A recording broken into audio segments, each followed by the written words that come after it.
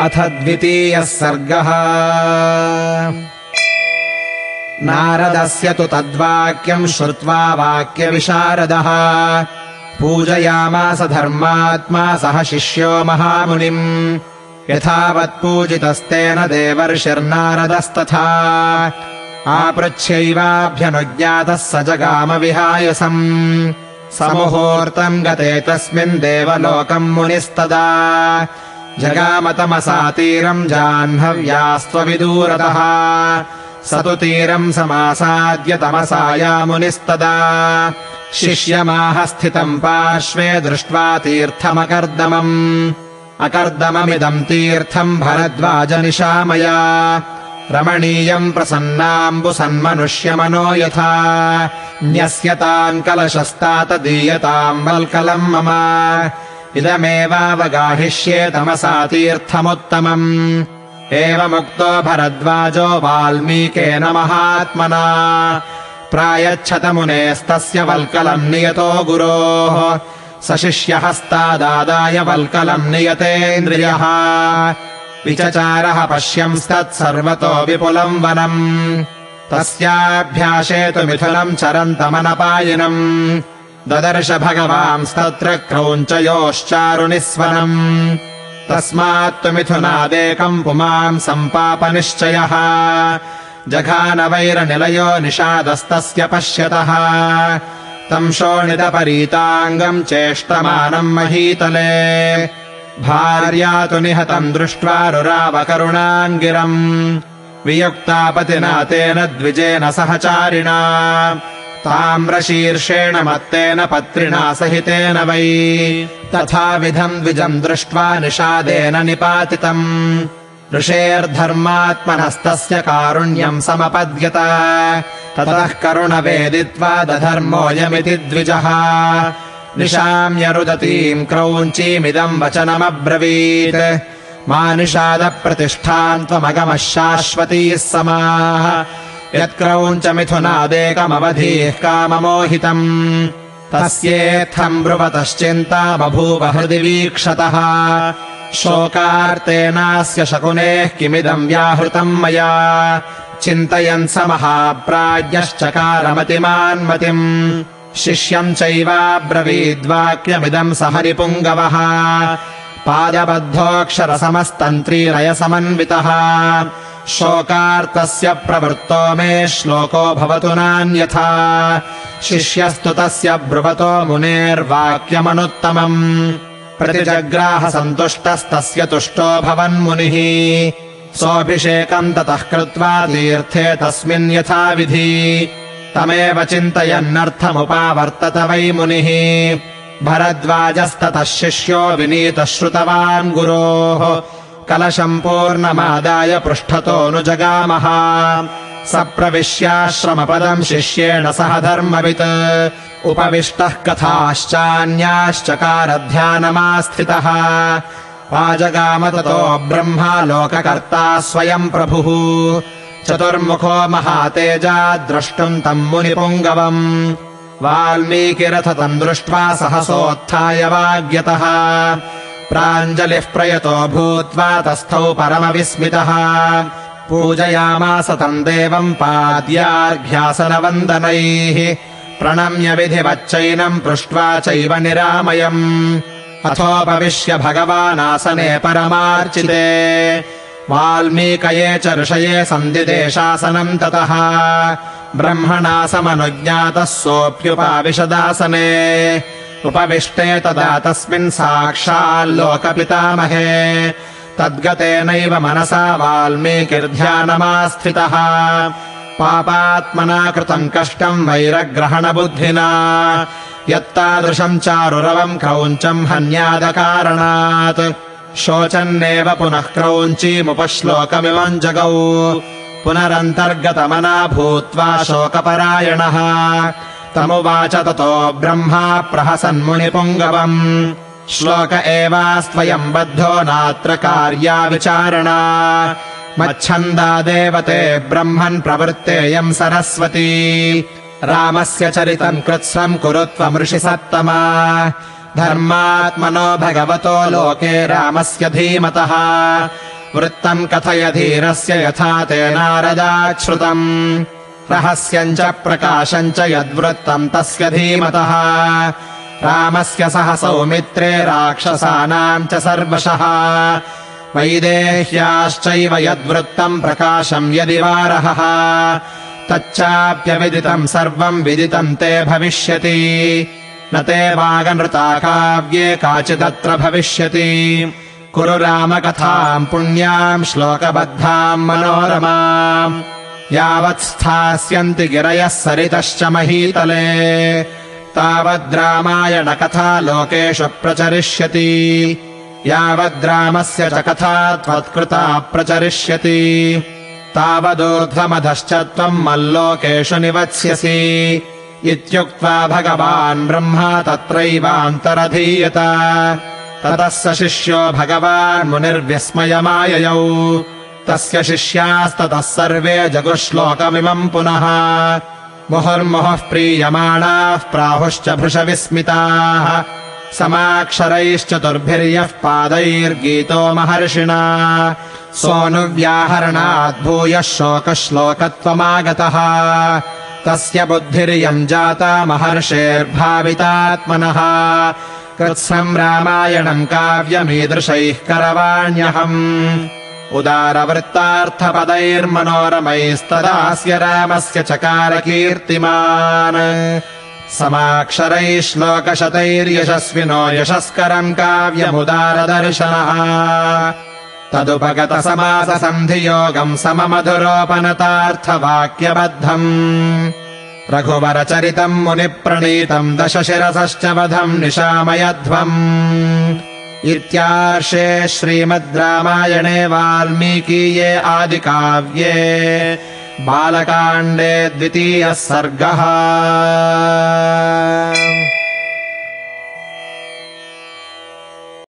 Srimad Valmiki Ramayana, Book 1, Balakanda, Canto 2. Brahma's Visit. Hearing the aforesaid discourse of Narada, the pious sage Valmiki, a past master in expression, worshipped the most prominent sage Narada with his own pupils. Duly worshipped and permitted by him on asking leave, the aforesaid celestial seer Narada forthwith rose to his abode in the heavens. Having tarried in his hermitage a while, for less than an hour, on the seer having left for heaven, the sage then repaired to the bank of the Tamasa, not very far from the holy Ganga, obviously for his midday bath and devotions. Duly reaching the bank of the Tamasa and finding the descent to the river free from mud, the sage then spoke to his pupil standing by his side as follows. Look at this descent, O Bharadwaja, which is free from mud and pleasant, its water being transparent as the mind of a righteous man. Let your pitcher be laid on the bank, O dear one, and the bark be handed over to me for being wrapped about my loins when I have bathed. I shall take my dip at this very descent of the Tamasa, excellent as it is. Enjoined thus by the high-souled Valmiki, Bharadwaja handed over the bark to the aforesaid sage, devoted as he was to his teacher. Taking the bark from the hand of his pupil, the sage, who had fully controlled his senses and as such had no inclination to see anything delightful to the senses, sauntered about, they say, surveying the extensive forest on all sides. Close to that descent, the glorious sage actually perceived in that forest a pair of cranes moving about, never parting from one another and making a charming sound. A Nishada, a member of a wild tribe living on hunting, of sinful resolve and full of animosity even towards innocent creatures, struck with an arrow one of the said pair, the male bird, even while the sage looked on. Seeing it mortally wounded and tossing about on the ground, with its limbs smeared all over with blood, the female bird naturally gave out a piteous wail, parted as she was from her mate and companion, the aforesaid bird that was endowed with a coppery crest was inflamed with passion, sexually united with her, and as such had distended its wings. On seeing the bird struck down by the fowler in that state of copulation, pity was aroused in the heart of that pious seer.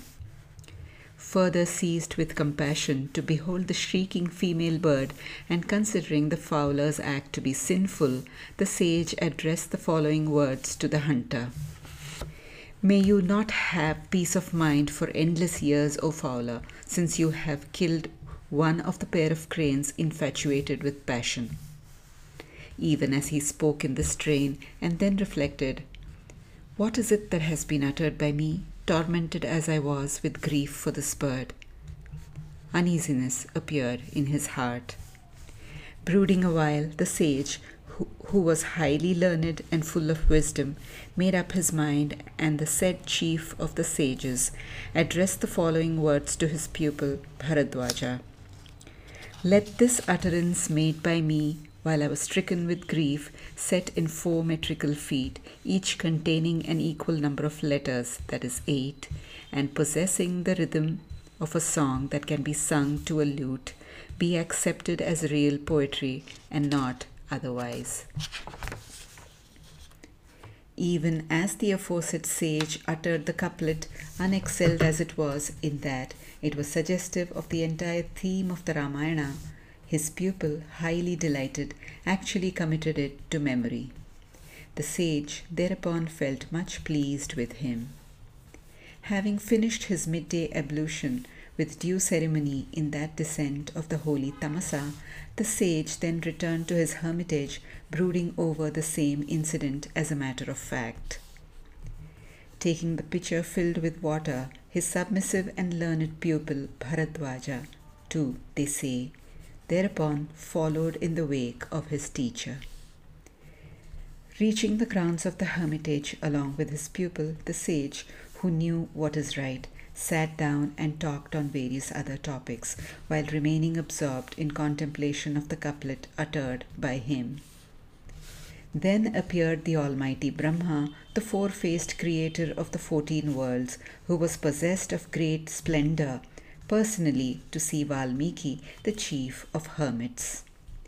Greatly astonished to see him, Valmiki forthwith rose in haste from his seat and stood tongue-tied with folded hands in great humility.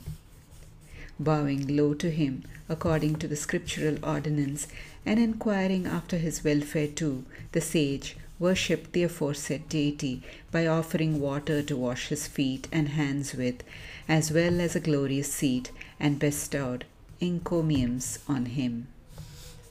Making himself comfortable on the most exalted seat offered by Valmiki, the Almighty Creator, who was covered all over by his own effulgence, forthwith directed the sage Valmiki to take his seat.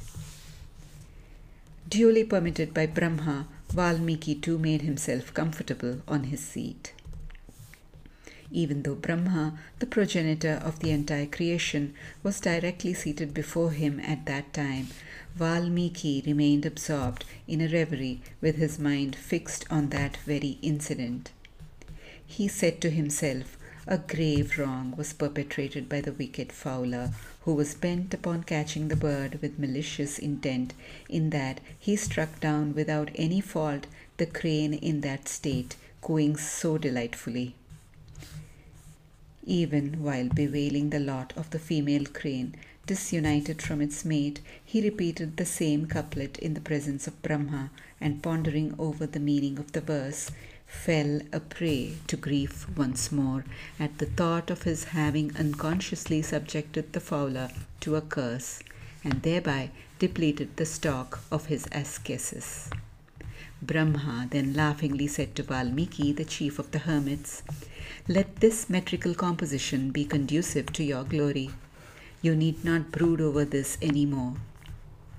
Through my will alone has this speech flowed from your lips, O Brahmana sage. Describe, O jewel among seers, the whole life on this earth of Lord Sri Rama, whose mind is ever given to piety and who is full of wisdom. Tell the story of that hero as heard by you from the lips of Narada. Whatever account, known or unknown, there is of the all-wise Sri Rama, as well as of Lakshmana, the son of Sumitra, of all the Rakshasas who fought with and were killed by him, and whatever account, known or unknown, there is of Sita, the foster daughter of Janaka, all that will be revealed to you, even though unknown at present. No description of yours in this poem that will be composed by you will prove false. Render the sacred and soul-ravishing story of Sri Rama into similar verses. The theme of the Ramayana will continue to be popular in all the three worlds so long as mountains and rivers will remain on the surface of the earth. And you will abide both higher up in the heavenly regions and below on earth according to your choice in the worlds of my creation so long as the narrative of Sri Rama composed by you will remain current. Saying so, the Almighty Brahma went out of sight on the very spot. Thereupon the glorious sage Valmiki was filled with wonder along with his pupils Bharadwaja and others. Then all his pupils repeated the aforesaid verse uttered by their teacher, and getting delighted again and again, spoke to one another as follows, greatly astonished at the honor conferred on their teacher by the Creator himself, by calling on him of his own accord. What was uttered by the great sage Valmiki in 4 feet, consisting of an equal number of syllables, was nothing but his grief converted into a verse, because of its being voiced by him. The thought occurred to the great sage of purified mind that he should compose the entire poem of the Ramayana in such verse similar to the one already uttered by him out of grief. The illustrious sage then composed in hundreds and thousands of soul-ravishing verses, with their feet comprising an even number of syllables and consisting of words depicting the noble deeds of the glorious Sri Rama, a poem which has brought great renown to him. Hear, O devout souls, the story of the chief of the Raghus, composed by sage Valmiki, and culminating in the destruction of Ravana, the 10-headed monster, the story in which compounds the conjunction of letters and the combination of root words with their suffixes, etc., figure in their proper places, and which is made up of expressions of uniform beauty, sweet to hear and marked with perspicuity. Thus ends Canto 2 in the Balakanda of the glorious Ramayana of Valmiki, the work of a rishi and the oldest epic.